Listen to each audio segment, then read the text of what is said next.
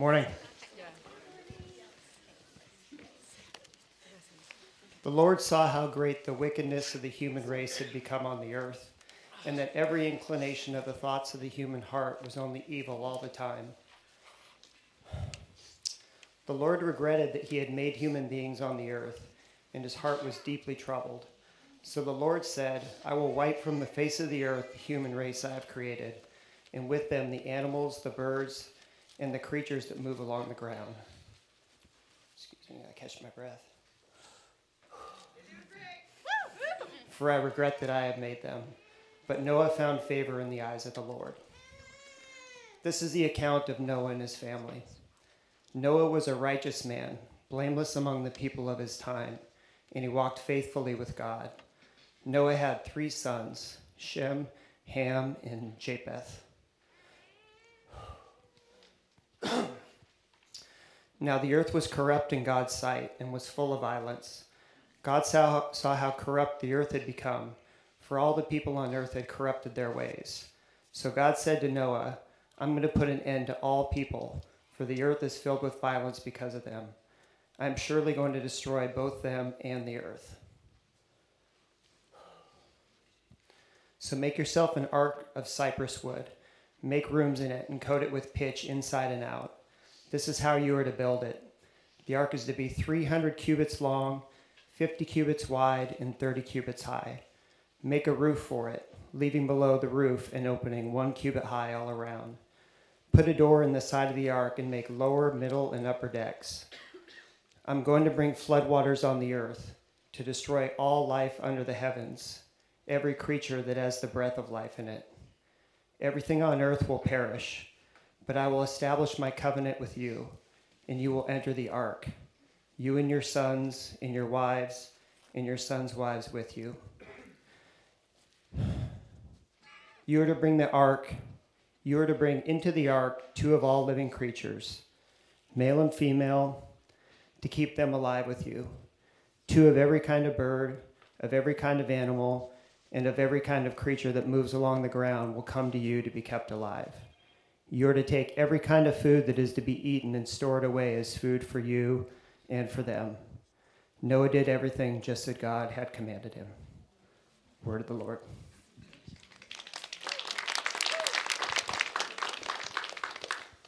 Thank you, Matt.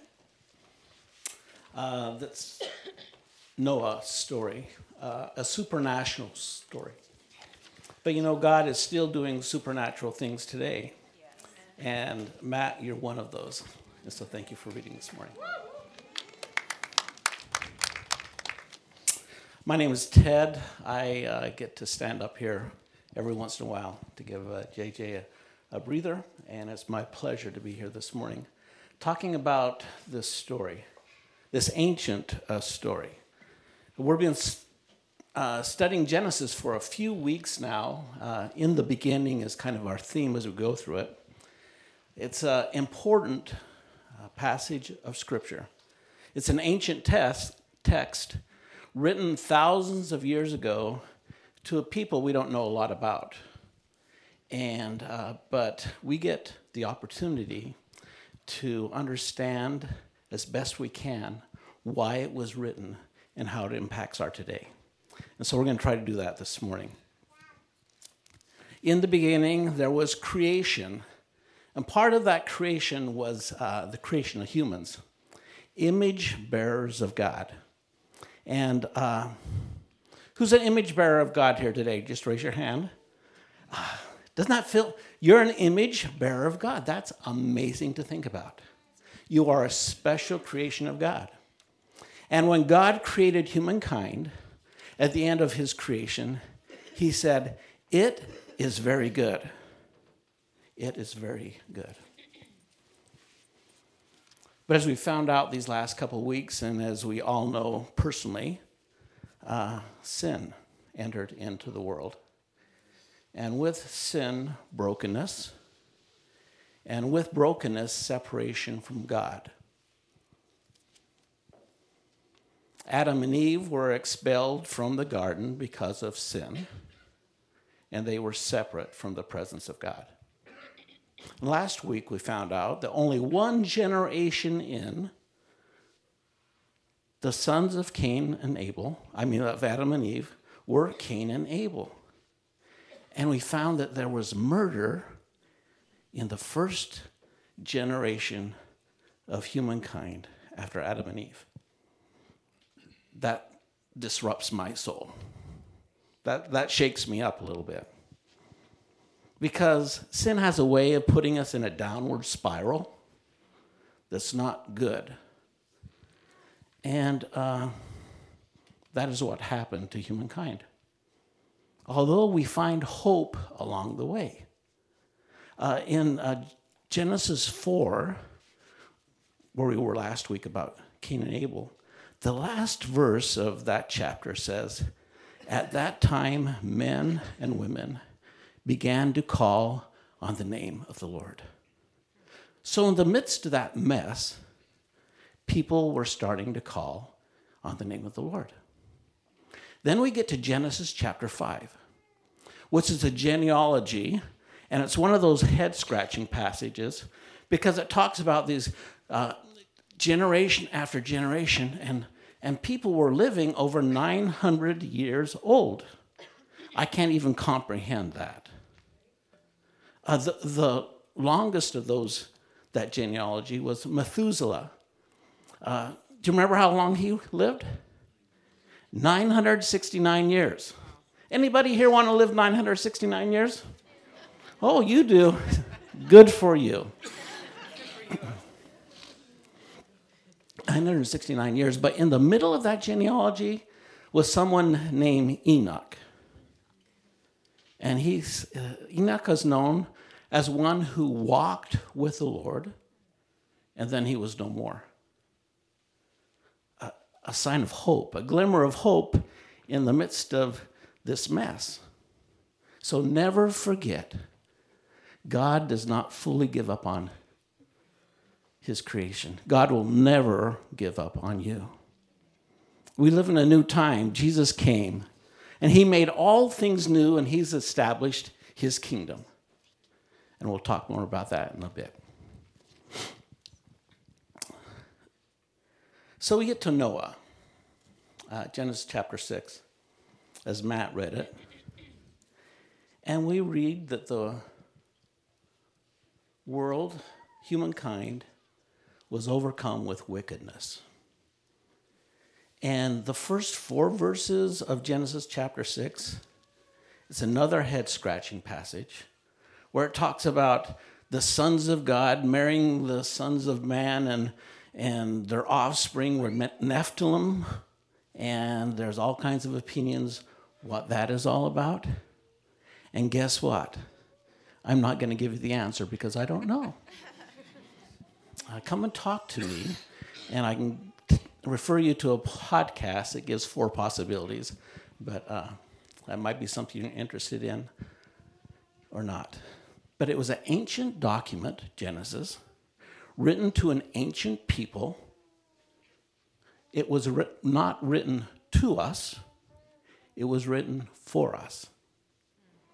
And so we have to do our best to understand the people it was written to, so then we can find what God has for us today. And that takes a little bit of work.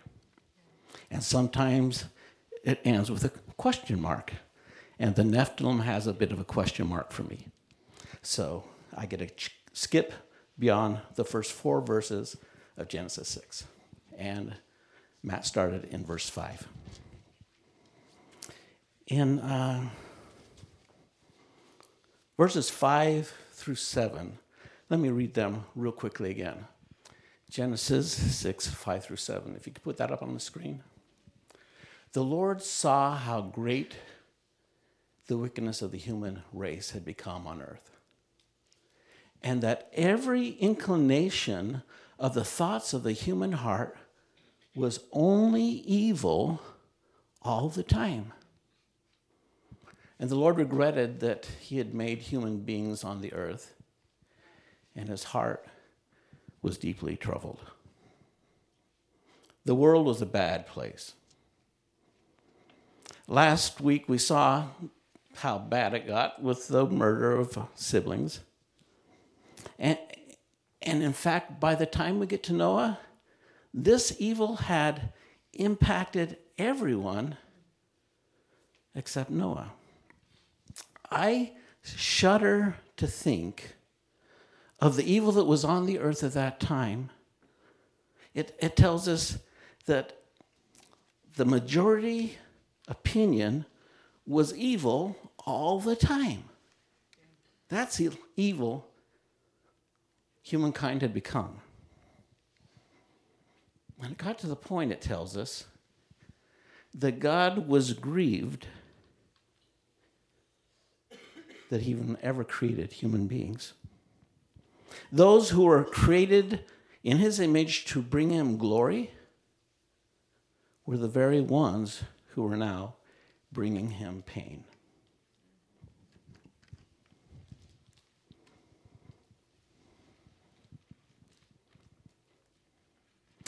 One of the churches I pastored, I remember the nursery was decorated in the Noah theme. Have any of you ever seen a nursery decorated in the Noah theme? So there was an ark and animals, and even animals had smiles on their faces. And there was Noah and his wife, and they had great big smiles, and their sons, and they were gently ushering the animals onto the ark. But you know what? That's not the way it was. The earth was so full of evil that God himself grieved that he'd even created humankind in the first place. So what do I do with that? Because I know evil. That was one thing that God was trying to protect Adam and Eve from, was knowing evil. And they rebelled, and they knew evil. They sinned. And the Bible tells us that we have all sinned, and we all know evil. And we live in a world where there's evil. You don't have to read far or look far to realize that there's evil in this world. The situation in the Gaza just rips my heart apart to think of all the discord and the fighting and the disappointment and the anger and all of it. Evil. And so what do we do with evil?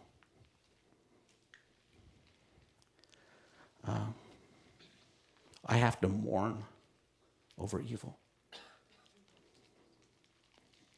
I'm going to give us an opportunity right now for about 30 seconds just to close our eyes and go inward before the Lord. And let's just mourn for a moment evil.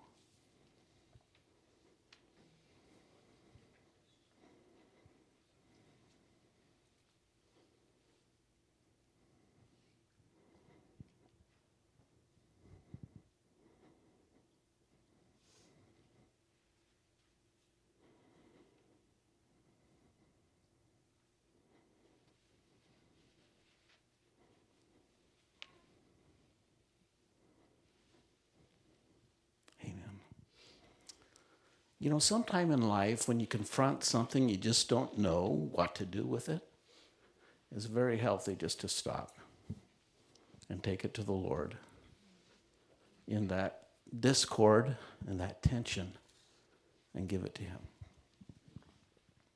So in the midst of this evil, God saw a glimmer of hope. His name was Noah. Let me read verses 8 and 9 again. It tells us a little about this man, Noah. So the Lord said, I will wipe from the face of the earth the human race I have created. But Noah, let's go down to 8. But Noah found favor in the eyes of the Lord. The next verse, please. And this is the account of Noah and his family. Noah was a righteous man, blameless among the people of his time, and he walked faithfully with God. And Noah had 3 sons. Noah found favor with God. When God looked at Noah, he saw a righteous man. And now, sometimes we can, in our own head, think of a righteous man as being someone that's kind of holier than thou, that have their arm length at us and say, you're not like me, poor you. But Noah was righteous in that he lived rightly. And living rightly is a good thing. He was blameless because Noah chose to walk with God instead of walking in the majority opinion, which was evil. He walked in faith with God, and Noah was able to overcome his environment, that environment of evil, and he's able to walk a journey of long obedience. When I was in 3rd grade, I made a decision that changed my life. It was the first summer that my parents let me go to Christian camp. And I grew up in Utah, and there weren't many Christian camps around. And this one was at Timpanogos.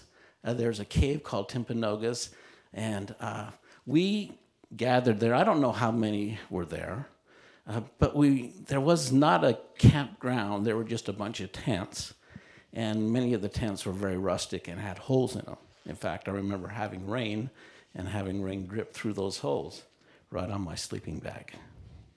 And there wasn't really a place to get a shower. And so we were a bunch of kids, smelly kids, running around at this Christian camp. I remember just before my parents came to pick me up, I thought I should make myself look better. So I put my head under the tap to wash my hair. And the tap came right out of a mountain spring. And this was in the high mountains. And it was so cold, it gave me a headache that lasted for some time. That's what I remember. But there was a speaker at this camp, I still remember. And the first night he spoke and he gave an invitation for salvation. And the second night he spoke and he gave an invitation for rededication for those who had lost their fire for God. And the third night, on Wednesday night, he spoke about the importance of being a Christian and marrying a Christian perhaps someday in the future. He talked about, to a bunch of little kids, the importance of not being unequally yoked, is what he said. And then at the end of the service, he invited us to come forward if we wanted to pound the stake in the ground and make the declaration, I'm not going to become romantically involved with someone who's not a Christian. Here I was, a little 3rd grader, and I remember going up to the front and making that commitment to the Lord. Now, that wasn't an easy commitment to keep for me, because I grew up in a little coal mining town in the middle of Utah, and my family was the only family that weren't Mormons. And then when I got to high school, it was only my cousin and I were Christians. And you can't date your cousin very easily, even though it was Utah. Sorry. I could say that one because I'm one of them. You know, as I grew up, went through high school, I remembered that night, that commitment I made.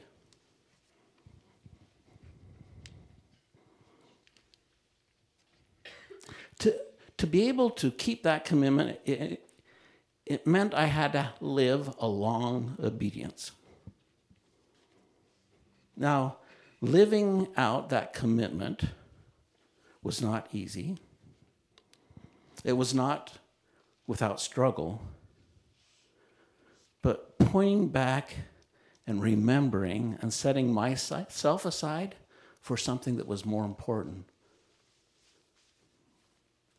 made a difference in my life. I would pray that the right one would come along often. And so I graduated high school and I went to the University of Utah. And I thought, oh, there's going to be girls there. Girls I can date. And I got involved with Campus Crusade for Christ. And there were girls, but none of them really fit my fancy. Then I graduated as a mechanical engineer and decided to go on staff with Campus Crusade for Christ. And do you know where the first campus I was assigned? Western Washington University. And do you know who one of the first people I met? Carolyn. And wow.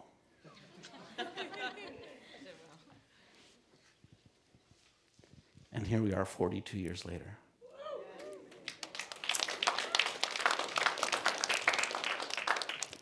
I was 23 when I got married. And I was 9 when I made that commitment. Those years required a long obedience. And the story of Noah is about a long obedience. And the journey we are called to live with Jesus is about a long obedience. I switched it around. I skipped my notes a little bit. So let's go back to the one that says a long obedience.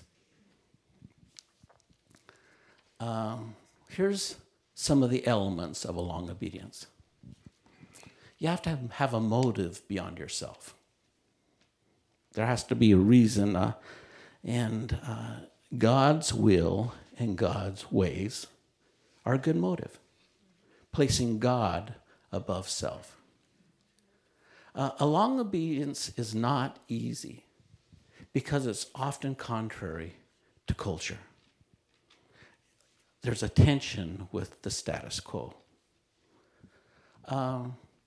It involves struggle, but if you've already pounded a stake in the ground, so to speak, if you've already made a decision you can look back upon, it's very helpful. A long obedience requires that you live past the moment. And finally, it involves sacrifice. Now, in order to live a long obedience, you're on a long journey. And Noah was on a long journey. Verses 11 through 22 tell us of that journey. And let me read that for us once again. Let's go to, now the earth was corrupt in God's sight and was full of violence. And God saw how corrupt the earth had become, for all the people on earth had corrupted their ways. So God said to Noah, I'm going to put an end to all the people, for the earth is filled with violence. Because of them, I'm surely going to destroy both them and the earth. So make yourself an ark of cypress wood, make rooms in it, and coat it with pitch inside and out. This is how you are to build it. The ark is to be 300 cubits long, which is about 450 feet, if you can get your mind around that. It's football season, 1.5 football fields. 50 cubits wide and 30 cubits high. Make a roof for it, leaving below the roof an opening 1 cubit high all around. Put a door in the side of the ark and make lower, middle, and upper decks. And I'm going to bring flood waters on the earth to destroy all life under heaven. Every creature that has had breath of life in it, everything on earth will perish. But I will establish my covenant with you, and you will enter the ark, you and your sons and your wife and your sons' wives with you. You are to bring into the ark 2 of all the living creatures, male and female, to keep them with you. 2 of every kind of bird and every kind of animal and of every kind of creature that moves along the ground will come to you to be kept alive. You are to take every kind of food that is to be eaten and stored away as food for you to them. And Noah did everything just as God commanded him. God was asking a lot of Noah. Can you imagine? God told Noah to get ready because he was going to destroy the world because of its wickedness. And later on we'll look at a verse that tells us the reason he did that is because he realized that God was holy and that God was awesome, and he obeyed God out of a holy reverence to who God was.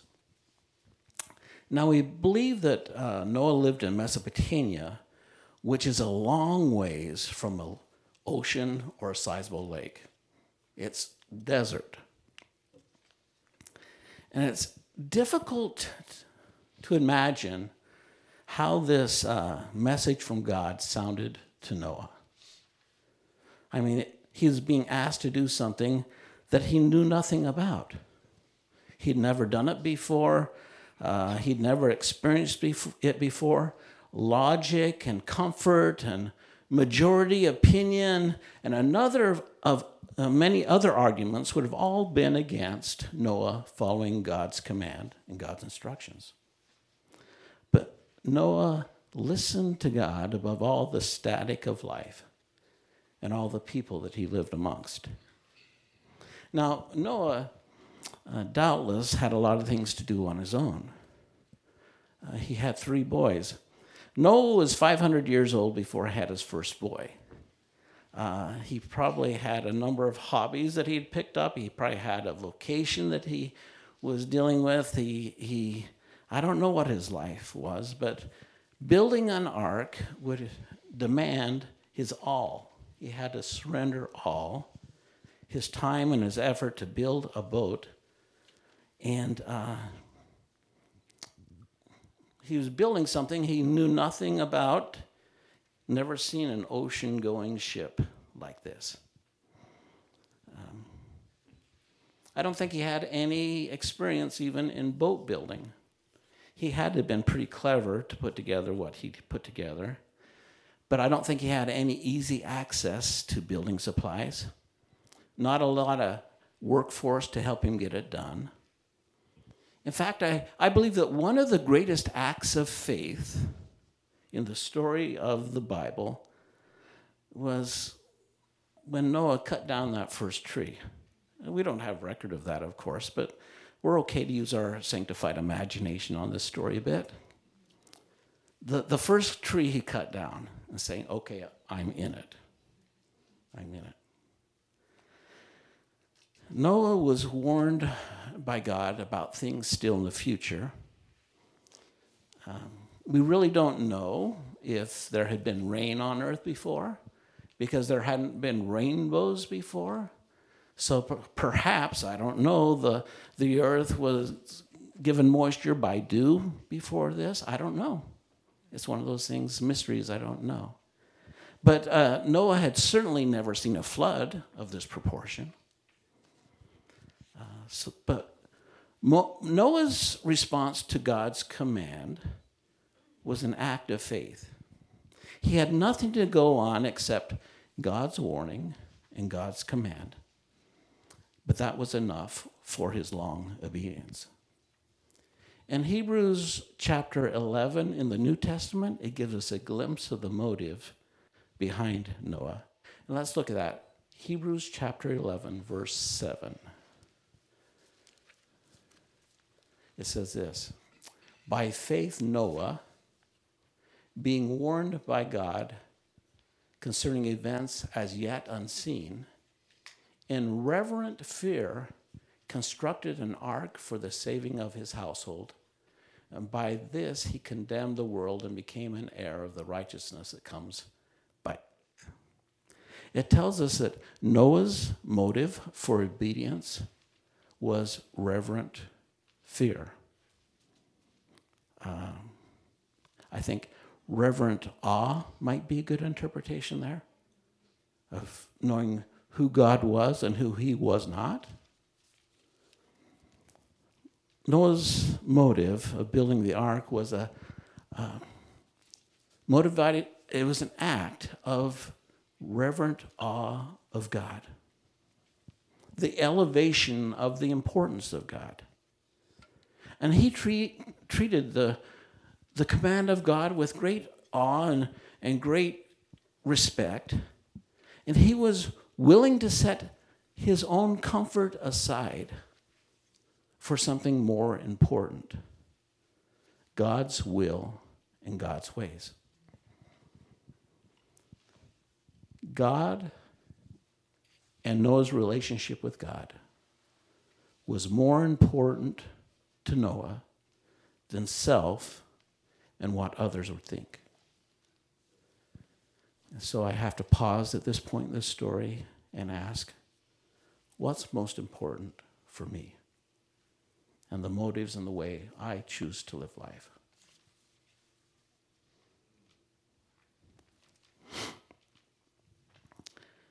Noah was an example of perseverance. By faith, he went forward on this project that was bigger than him. And the Bible does not tell us this, but people a lot smarter than I am think that building the ark took somewhere between 50 and 100 years. That's a long obedience.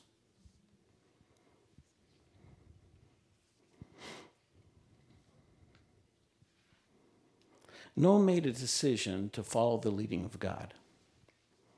And his decision not only impacted the day he made the decision, but it also impacted the tomorrows after he made the decision.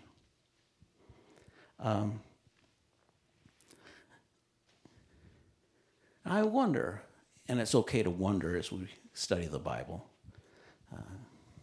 I wonder, did Noah wake up some days and not want to build the ark? Did he get tired of the ridicule that he was enduring by those people that were filled with wickedness? And I think so. I think some days he probably didn't want to. And some days, every day, it would have been easier not to. But he continued on. And again, why did he continue on? Because of his commitment to God. It was born out of holy reverence and awe of God. God was more important than he was. He submitted himself to something bigger than himself. So I don't think Noah had to get up every morning and say,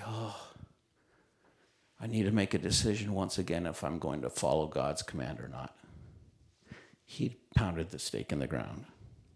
I think he looked back and he said, yeah, I'm going to follow through on what I've already decided before God.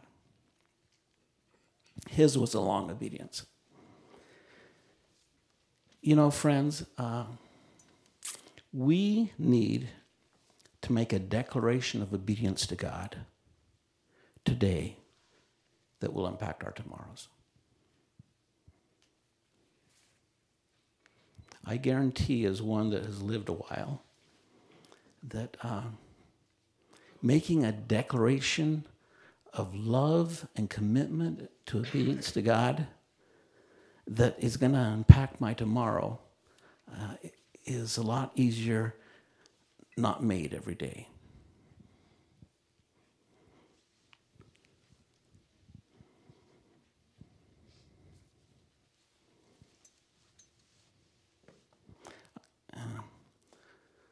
this was not in my notes, but in third grade, I became a shoplifter. It was kind of popular in my elementary school to steal pre-sweetened Kool-Aid and drink it straight. It was powder, so it was quite a horrible experience. But it's what everybody was doing. And I remember my classmates doing it and me saying no. And I remember the day when I said yes. And I was so miserable after that. First of all, it wasn't worth it. But isn't that what sin is? It's not worth it. But then the feeling of I shouldn't have. I knew better. And so I remember, boy, I learned a lot in third grade, didn't I? I remember making a decision right there. I'm not going to shoplift. It's not worth it. And do you know what's fascinating? I can go in a store today and I'm not even tempted to shoplift. Because it was important that I pounded the stake in the ground and made the decision. So now every time I go into a store, I don't have to go, oh, am I going to shoplift today or not? The decision has been made. It is healthy and good to make the decision to follow Jesus. And to follow Jesus for the long journey. And not to have to make that decision afresh every day. To pick up where you were and to move forward from the previous day.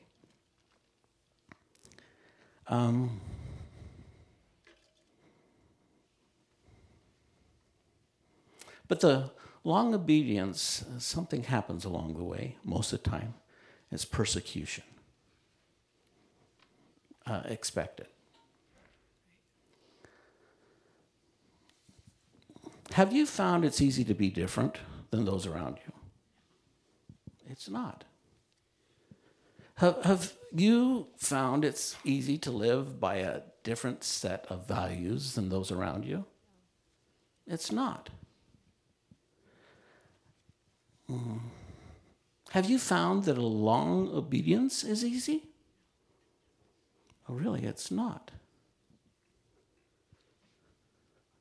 But there's always hope in that, and we'll talk about that in just a moment.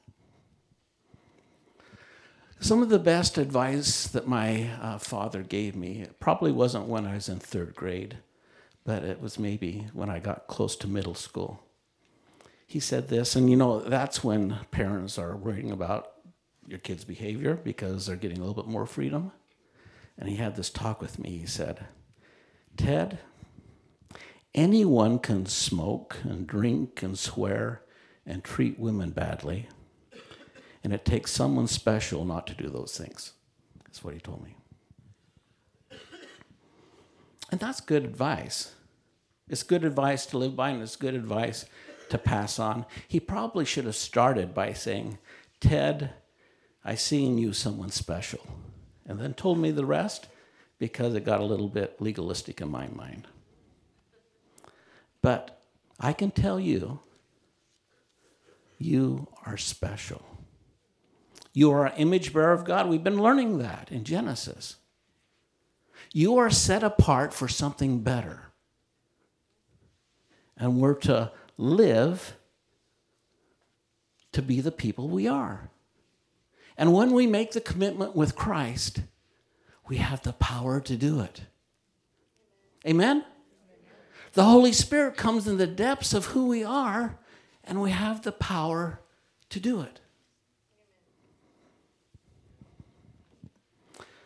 Noah, I'm sure, was persecuted for being different. Can you imagine the verbal assault? Hey, Noah, where's the water? Hey, Noah, can you build a boat for me like that when you're finished with that one for you? Again, that's not in the Bible. That's intent. But Noah was different. In 2 Peter chapter 2, verse 5, if you could put that on the screen, it says this. if he did not spare the ancient world when he being God, when he brought the flood on its ungodly people, but protected Noah, a preacher of righteousness, and 7 others. See that description of Noah? He was a preacher of righteousness. He was a preacher of doing what is right. He was living rightly. His life was characterized by living rightly as opposed to the rest of the people being evil. There was no way his long obedience was easy. If you obey Jesus, if you live rightly, you will be misunderstood, and you might be persecuted. I don't know. Elevating God above all else will cost you something. It costs something. But there are some universal rules we find in the Bible. In Job chapter 4, verse 8, this is in the Old Testament. Here's one of those universal rules. As I have observed, those who plow evil and those who sow trouble will reap it. That's a universal rule. And there's another one in Proverbs chapter 11, verse 18. It says this, a wicked person earns deceptive wages, but the one who sows righteousness reaps a sure reward.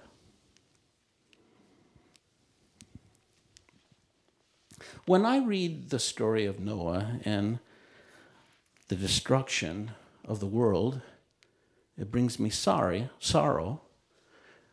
It brings me sorrow of those who were so overcome by evil that they chose to reject the words of a righteous preacher, Noah, one whose words and whose actions were matching. And there were consequences. In Genesis 7, verses 21 through 23, it tells us the consequences. Every living thing that was moved on land perished. Birds and livestock, wild animals, and all the creatures that swam over the earth, and all mankind. Everything on dry land that had breath of life in it died. And every living thing on the face of the earth was wiped out. People and animals and the creation that moved among the ground, and the birds were wiped out from the earth. Only Noah was left and those with him in the ark. And again, I have to mourn.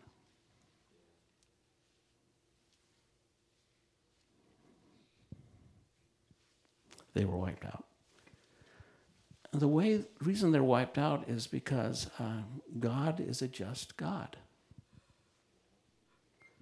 And God, who is a loving, just God, wouldn't be just if he didn't execute justice. If evil was not judged, he wouldn't be a just God. So Noah chose to live a life of faith along obedience. He walked with God in holy reverence. He was different because he determined that obeying God and living rightly for God was worth the cost. Peer pressure did not throw him. He obediently persevered, and he received a prize. Remember those words of wisdom from Proverbs? In Genesis 9, chapter 9, verse 1, it says, Then God blessed Noah and his sons, saying to them, Be fruitful and increase in number and fill the earth. Noah's prize at the end was God's blessing, God's presence, and God's purpose. His long obedience was rewarded. It was worth it. Now let me finish this up. Noah's lived in an evil day. Lot, and we'll get to Lot in the book of Genesis, he lived in an evil place, Sodom and Gomorrah. And the Bible tells us that the earth will be an evil place as we get to the end of days. And when that is, I don't know. But we're one day closer than we were yesterday. I learned in engineering the second law of thermodynamics, that everything's running from order to disorder. And I see that as being the case with evil. Evil takes us from a place of order to disorder, and that's what's happening to the world.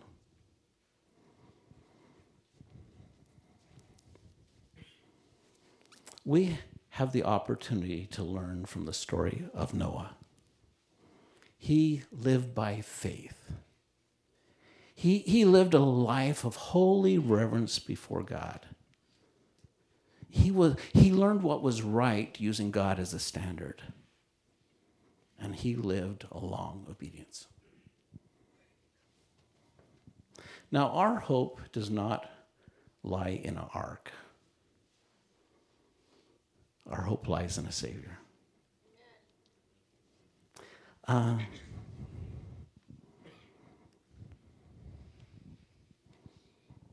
Our choice is very similar to that of Noah.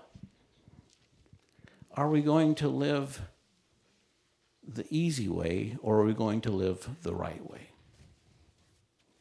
Are we going to live the easy way or the right way? Now, the story of Noah and the story of Jesus were similar but different. In the story of Noah, God destroyed the wicked and he saved the righteous. And the story of the gospel is God saving the wicked and the righteous one, Jesus Christ, died. Isn't that amazing? While we were still sinners, it tells us in Romans 5, God loved us.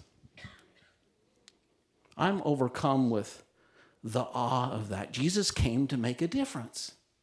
He came to take the weight of sin and punishment on himself so that me, for all have sinned and fallen short of the glory of God, that's me, might be saved.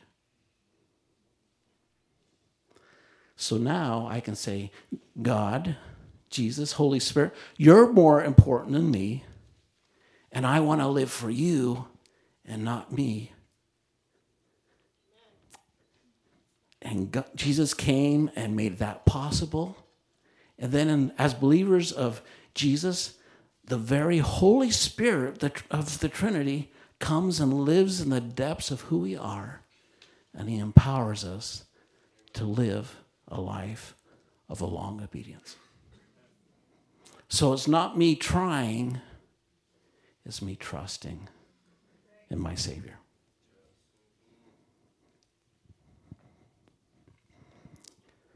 So let's review those elements of a long obedience once again. There has to be a motive beyond myself, and that's God. It's the Trinity. It's his love. It's his provision. It's his worth. It's his might. It's his holiness. But I have to realize it's not going to be easy because it's contrary to culture. And there will be struggle, but the decision should already be made. I'm his. It's living beyond the moment for him, for eternity, for the commitment, for it's living beyond the moment, which involves sacrifice, joyous sacrifice for the one who loved me and the one who I love. And it's Jesus making it all possible. Not me, but him.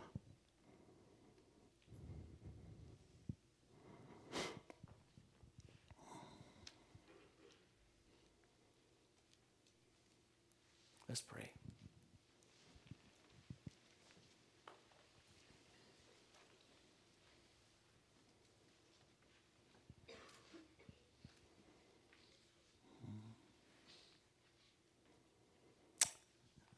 I don't know where you are in your situation in life or where you are in your walk with God. But the good news is God knows you fully and completely.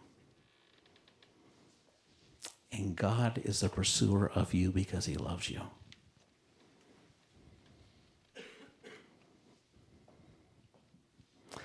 If you've never made that pound in the ground statement of wanting Jesus to come and take you, all of you, your sin, and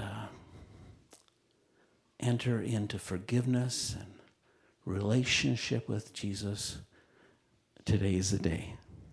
And I invite you to pound in that stake. And you can do that in prayer. And just in the silence of where you are, just tell God that you know wickedness because you're a sinner. And you need a Savior. And you know that Savior has come and died on the cross for your sin, Jesus. Just tell him thank you. Ask him to forgive your sins and to make you, the inside of your spirit, brand new. Thank him for the forgiveness of sin. And commit yourself to a long obedience of love with him.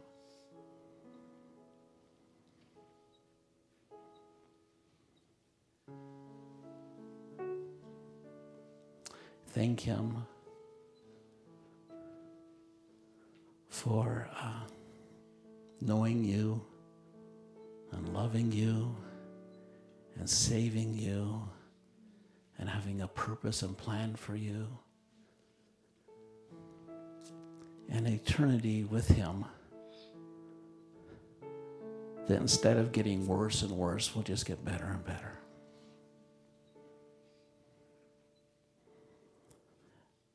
And if you prayed that prayer for the first time, it's good to tell somebody. And there'll be people up here after the service that would love to hear you tell them. I'd love to hear you tell me. But also, I just want to go ahead and give you an opportunity to raise your hand if you prayed that prayer for the first time this morning. Just go ahead and raise your hand.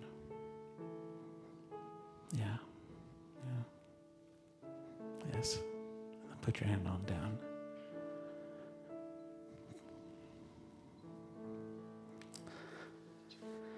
Perhaps you're made that commitment with Jesus, but you've been struggling.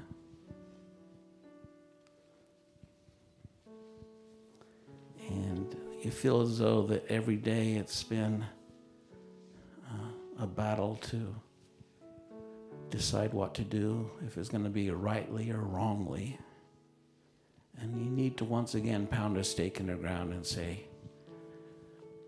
Jesus, I want to live for something bigger than me, being you, and I need your help to do that.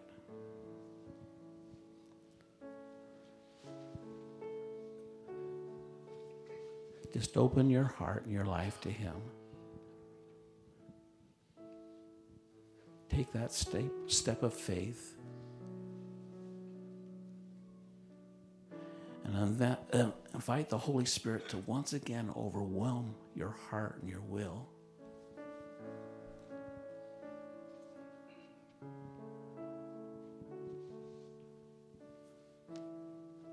and make a declaration of long obedience to him. Now, if you felt this morning you needed to make that declaration once again, I encourage you to tell somebody about it.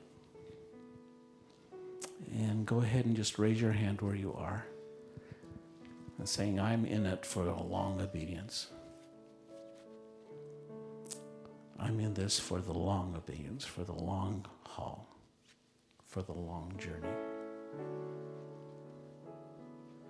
And perhaps you've had that as being your mantra and that's your life, and you just once again today, just as a matter of praise, to raise your hand and say, Jesus, I'm yours. Go ahead and raise your hand too.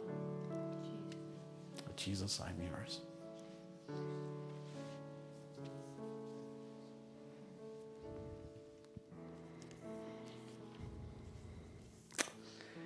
And Father, I thank you for the good news of grace,